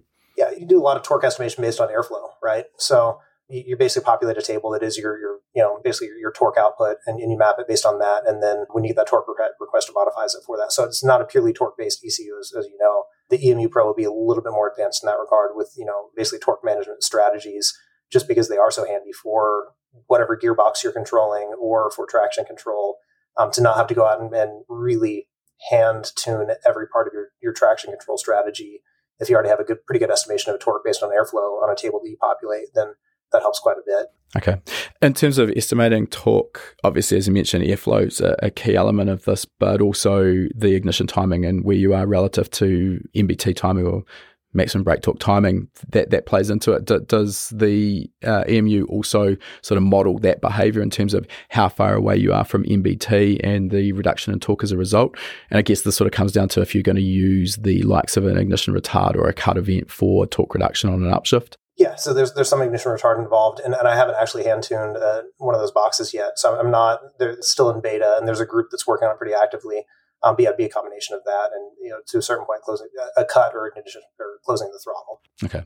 However, essentially, in a nutshell, what this is going to allow is the integration of a modern DSG gearbox with all of the advantages that gives to an aftermarket ECU installation, matched with perhaps an engine that was never designed to be backed by a DSG box. Correct. And yeah, as you know, on the racetrack is one thing, getting it to drive well in all temperatures and conditions on the street is the fun part, getting it to take off from stoplights nicely. And so yeah, we've seen a lot of guys implement it, well so far, and really most of the firmware revisions that have happened have just been drivability improvements. Getting the basic functionality working was not the harder part of it. We've seen a few people doing different swaps or putting a modern driveline in an older car. That's a popular one. And then eventually we'll get to the rear-wheel drive DSG and DCT stuff with other manufacturers. And then the EMU Pro also will do auto trans control, whether that's, an auto trans that has its own ECU in it or controlling the solenoids directly. And then the torque modeling helps quite a bit there for reducing torque on upshifts and managing that. Yeah, no, it sounds like a sensible direction to be going with the popularity of dual clutch transmissions and obviously the modern automatic transmissions as well. All right, let's move on. Last topic I really want to talk about here is a little bit of a deep dive into the PMU 16, and we stay pretty brand agnostic at HPA. I use and test just about anything that comes across my desk, and I must admit the PMU 16 is one of my standout favorites in the world of power distribution modules. And I wouldn't say it's all singing, all dancing, the best product out there. But what it does really nicely, in my opinion, is it straddles that really fine line between price point and functionality. And at the time we're recording this, I think in the US market, that product comes in a touch under $1,400 US. So there's still an investment involved, but in terms of the benefits that it brings, I think it's easy to justify. Can you start by giving us sort of a quick overview of what that PMU 16 product actually is and does? Yeah. So, when we say power management unit, we mean controlling electrical power, not engine power. And so it replaces fuses and relays. So you've got 16 output channels, you've got 16 analog input channels that you can use with a sensor or switch. The outputs are high side. When I say high side, I mean that's supplying 12 volts to an output channel. So if you wire up one of the outputs, it's a single wire to your fuel pump or your fuel injectors or a fan, where if you wire in a relay, it's 4 connections minimum, which can get really clumsy and cluttered. And then you still have to have a fuse that's 6 connections or 6 terminations for one output instead of 1 on a PMU. And it can monitor current in real time. So you can basically set digital fuses, if you will, over a certain amount of time. If it exceeds the current, it'll turn off the output. It can send a warning via CAN bus. There's indicator LEDs on the device, but it's just a very sophisticated way to control all of the power outputs and power controls in your vehicle. So if you're familiar with modern vehicles, it's like a programmable body control module. It's going to drive all the electricals in the car. Now, we won't go super deep on what the advantages of the PMU are beyond what you've just mentioned, because most people probably have a bit of a broad idea. The electronic fusing and the ability to retry a particular circuit a number of times are really important. I think when people are considering the electronics package for their car, the price point, even at $1,400 can be something that is a stumbling block for a lot of people, particularly if it's maybe there's not a massive budget to throw at the car and you've got to focus where you're going to put that money. I'll admit it's not for everyone, but I think it's also really important to factor in the cost savings, which is easy to overlook. As you mentioned before, relays and fuses. There's a cost involved with those relays, there's a cost involved with the fuses, but the more important element is on a reasonably complex installation, there's a lot of hours if you're paying for labor that go into actually doing a nice job of wiring up and mounting fuses, relays, and switches, whereas the PMU kind of gets away with all of that. So the actual complexity and time involved in the wiring installation is dramatically reduced, specifically as well because you then can get away from switches. Hey, if you want old mechanical switches, absolutely fill your boots, you can still do that. But most people are really integrating these with CAN switch pads, which means you've got the ability to have multiple inputs via a 4-wire connector, power earth, CAN high and CAN low. So that's the basis of it. One of the objections I've heard with the PMU 16, and I mean, I guess ultimately we've come up against this, I should say, ourselves, is, as its name suggests, it's a 16-channel output. So probably not too bad if you're doing a very simple installation. But if you want to start doing complete body control as well as ECU control, power supply for your engine side of things, that can be a limiting factor. Is the intention to bring out higher output count versions, or is there a reason why ECU Master have stuck to 16-channel? So it's funny you mentioned that. We have the PMU 24 coming out in about a month and a half. Okay. Objection answered. Yeah, so that'll add 8 additional outputs that are 7 amp. There's a lot of body control functions that just don't require a lot of current output. LED lights, indicators, headlights, taillights. If it's all LED, it requires almost nothing. And so it's going to be visually almost identical to the PMU 16. What would be 8 analog inputs, they're actually multiplexed. So if you need 16 inputs, I don't know why you'd buy a PMU 24 if you're only going to use 16 outputs. But if you need to multiplex 1 or 2 of the outputs as inputs, you can multiplex. Multiplex means that you can use the same terminal as an output or an input. Right. You can basically assign the function of the terminal to something different, which you can do some of that in the Pro 16 and Pro 8 as well, which is clever. But yeah, so 8 additional 7 amp outputs plus the 6 to 15 amp and 10, 25 amp. You can pair up to 3 outputs together if you need up to 75 amps per output. Physically, it's the same form factor as the PMU 16. It just has another row of LEDs for indicators for the status of that output channel. What I will mention as well is both the EMU Black and the PMU 16 tiny footprint. Might not seem meaningful, but makes it a lot easier to actually find space to locate these products. The other thing I mentioned as well, I mean, I don't see 16 channel as necessarily a disadvantage. What that can do is give you the flexibility as well to mount maybe one of the units. If you've got a lot of stuff going on at the rear, maybe multiple fuel pumps, maybe transmission coolers, diff coolers, tail lights, etc., or you can simply mount that particular PMU at the rear of the car, saving you on your wiring runs as well. Then all you've got is CAN communication and the main power feed to it. So upside there, upside, downside, I don't know, just really depends on your installation. Talking about some of the functionality, obviously the 16 output channels with different current capabilities, I think 25 amp and 8 amp if I'm remembering correctly, which... 25 and 15. 25 and 15, I apologize. So this brings me to one of my... I'm going to say it's one of my dislikes of the product, which is the connector.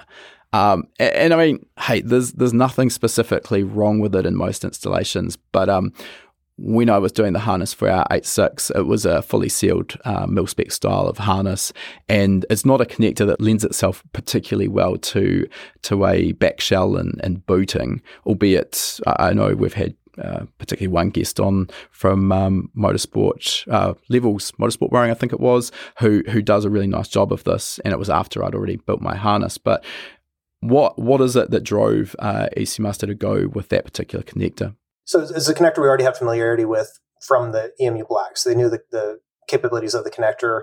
The larger terminals on that connector, when you make them out of the right material, the right metal, they will withstand 25 amps continuous. So that's quite uncommon in PDM world. Quite often, I mean, there's no fixed sort of, this is the connector everyone uses, but I would say the Superseal 1.0 connector is probably the more common. And of course, on those, you're limited to a 20 gauge wire, and about 7-8 amps is about as much as you're going to get through one of those, correct? Correct. And so we had custom terminals made that go down to, I think, a 12 gauge wire in one of the 25 amp terminals out of a unique alloy that'll withstand the temperature. And so it was more reducing the number of splices and giving you the flexibility to choose wire gauge. People also don't realize that the PMU does shed, it's a CNC aluminum housing. It does shed heat through the device itself, but the wires you connect to it as well, like not only do they have to transmit current, but they're also used as a heat sink. If you look at, if you put a FLIR camera or a thermal imager on the PMU, your actual harness is a good heat sink as well for the device. Yeah.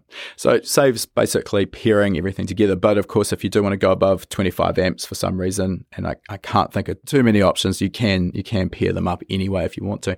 One of the nice functions, and it's definitely not something that ECU Master have all to their own, but the ability to pulse width modulate an output for speed control, that's reasonably uncommon in the power distribution module world. So what advantages does that give to the end user? So if you don't want to run, nobody ever thinks about where, and it wasn't until I studied thermodynamics in engineering school that I kind of thought about where does all the heat go. So if you're running 50, 70 amps of fuel pumps full time, they're just little heaters, right?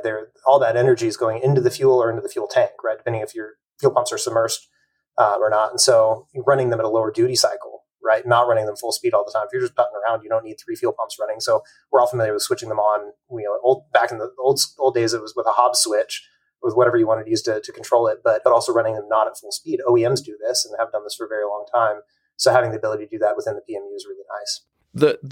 I've tried this myself, and I actually did come across a bit of a problem, and it's not an ECU Master problem. This is just an element of pulse width modulating the speed, or for speed control, is that it does create a fair bit of heat in the transistor on the board. And where I came up against this was attempting to use pulse width modulation to control the speed of an electric water pump, which is our Davies-Craig electric water pump. And basically, I came across a problem where it'd run for a certain amount of time, and then it would just go into an overheat shutdown to protect the PMU unit.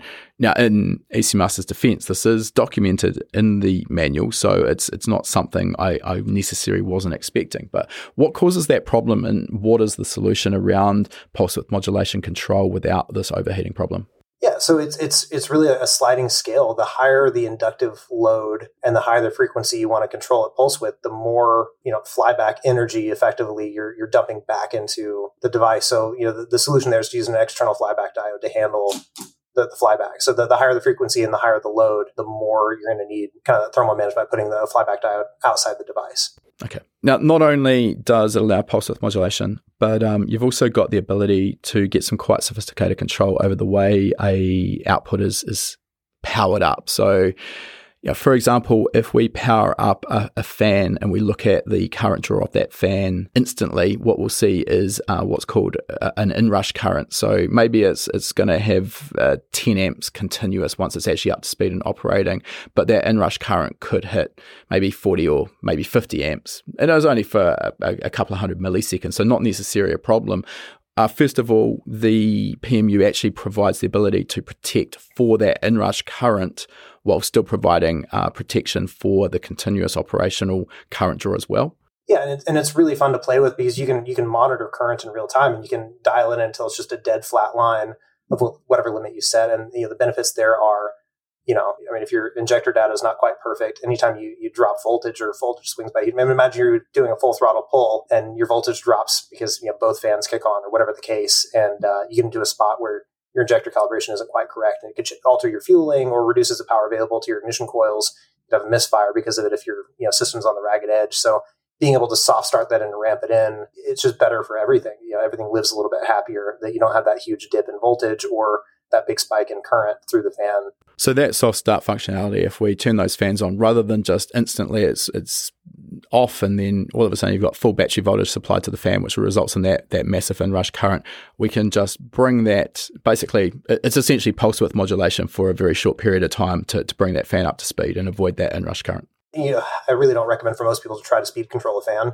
If you look at a factory fan controller, look at the size of the heatsink on that thing. That's what they're doing. They're managing a ton of thermal energy, but soft starting it's just that split second. It's not going to damage the PMU. And the PMUs, all three variants we have of it, they have 3 temperature sensors on the board, so you can monitor the temperature and make sure you're balancing the load across the device if you need to shift outputs around. Yep, perfect. And also, I will mention my dislike of the connector, and it's a bit tongue-in-cheek. It's a personal preference here. However, if you really do have a problem with that connector, you also offer an Autosport connector variant as well.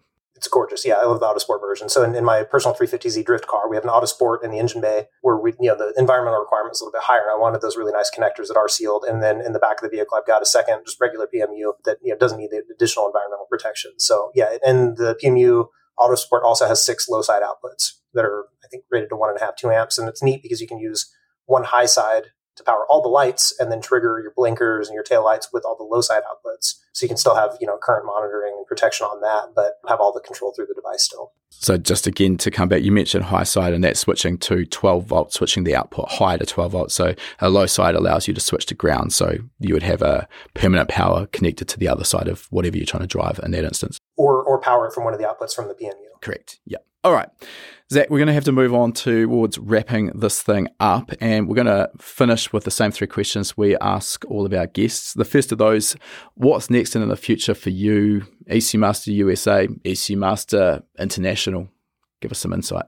Yeah, the big thing, the guys in Poland, they're prepared for more growth. They've already got, they built a beautiful facility and factory that, they're using now. They're doing their PCB assembly in-house, which is really unique, brand new assembly line. It's really, really gorgeous. So, and they've got room for expansion. They're going to, build more of their building to expand operations there. They've been hiring like crazy. For us stateside, my company is called Wholesale Horsepower. We do run, we are ECU Master USA, and we represent 2 other brands. We represent Verkline, which is another Polish brand. They make tubular subframes, billet uprights, control arms that allow you to change the kinematics of a race car and shed weight and get more adjustability. It's been really great working with them. We're getting their brand more recognized in North America. And we also represent ZRP. They're a Greek company that makes crankshafts and connecting rods. So my company, we moved into a new building to us last year. So we're just expanding there. We're going to make more media, more videos showcasing our products and explaining to people how to install them and use them and make it more user-friendly. And the guys in Poland are continuing with the EMU Pro platform. We've got a lot of work there to train people and get it all fleshed out and get into a bunch of race cars and grow that. And exciting few years ahead. Yeah, it sounds like exciting times for sure. Growing is always exciting. Next question, Zach, is there any advice you'd give to a younger version of yourself or one of our listeners to maybe fast track your career and get you to where you've got to faster? You've sort of sound like you've had a fairly roundabout route to get to where you are now. Yeah, and always find somebody you can ask questions, right? Find someone you look up to that has a skill set that you don't. I had this conversation with someone else in the industry yesterday, and he kind of commiserated that it's tough for him to find somebody at this point in his career that has answers that he doesn't have. And so, earlier in your career, it's a lot easier, but find somebody you look up to. And, you're always going to see the good and bad in their business if you work for them, but pick out the good and learn from it and store that away. Never hesitate to learn a skill set and spend $200 on the welding class at your local community college, right? Put those tools in your tool belt. It's never going to hurt you to have these skills. If you're going to ruin a car, make it your own car, right? and I've got a Supra sitting in my shop I've owned since I was, 17 years old. And has a lot of my past mistakes in it that I need to go back and clean up. But I'd rather do that on my own car and build the skill set than take money from somebody in good faith for something that I haven't learned on my own, right? That's a very good thing to have your own test bed and, Yeah, I think a lot can be said for that. And that's always been my advice as well. We obviously always get asked, how should I get started as a professional tuner?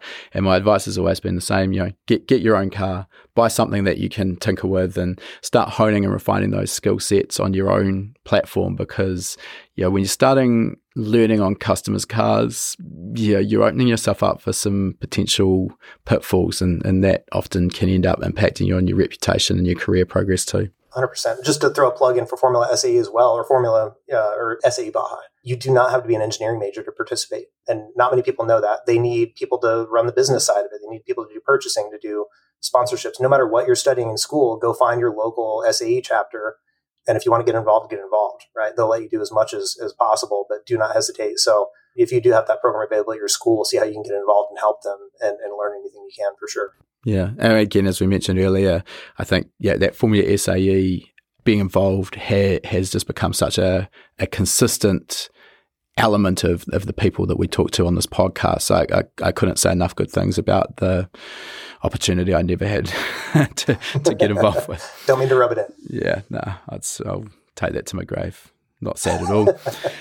Last question for today, Zach. If people want to follow you and find out more about what you're up to and the ECU Master product, how are they best to do so? What are your sort of social media accounts?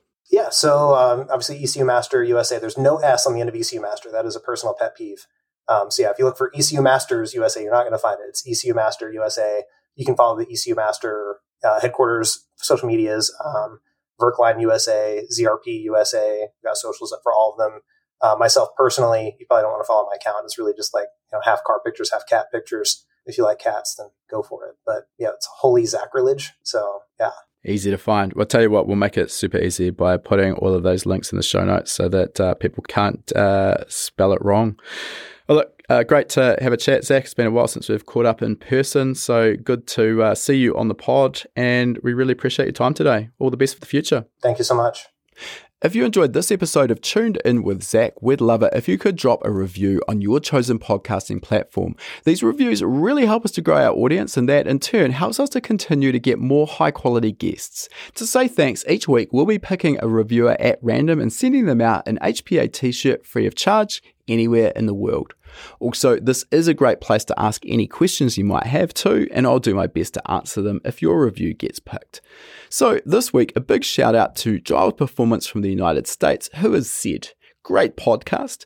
If you like the technical side of motorsports, this is the place. Possibly the only podcast and YouTube channel like it. Keep up the good work, Andre and HP Academy. Oh, thanks for the kind words. Glad that you're enjoying the podcast. And if you reach out with your t-shirt size and shipping details, we'll fire a fresh tee off straight out to you. All right, that concludes our interview. And before we sign off, I just wanted to mention for anyone who's been perhaps hiding under a rock and hasn't heard of High Performance Academy before, we are an online training school and we specialize in teaching a range of performance automotive topics, everything from engine tuning and engine building through to wiring, car suspension and wheel alignment, data analysis, and race driver education. Now remember, you've got that coupon code. You can use podcast75 at the checkout to get $75 off the purchase of your first course. You'll find our full course list at hpacademy.com/courses. Important to mention that when you purchase a course from us, that course is yours for life as well. It never expires. You can rewatch the course as many times as you like, whenever you like. The purchase of a course will also give you 3 months of access to our Gold membership. That gives you access to our private members only forum, which is the perfect place to get answers to your specific questions. You'll also get access to our regular weekly members webinars, which is where we touch on a particular topic in the performance automotive realm. We dive into that topic for about an hour. If you can watch live, you can ask questions and get answers in real time. If the time zones don't work for you, that's fine too. You're going to get access as a Gold member to our previous webinar archive. We've got close to 300 hours of existing content in that archive. It is an absolute goldmine. So remember that coupon code podcast75. Check out our course list at hpacademy.com/courses.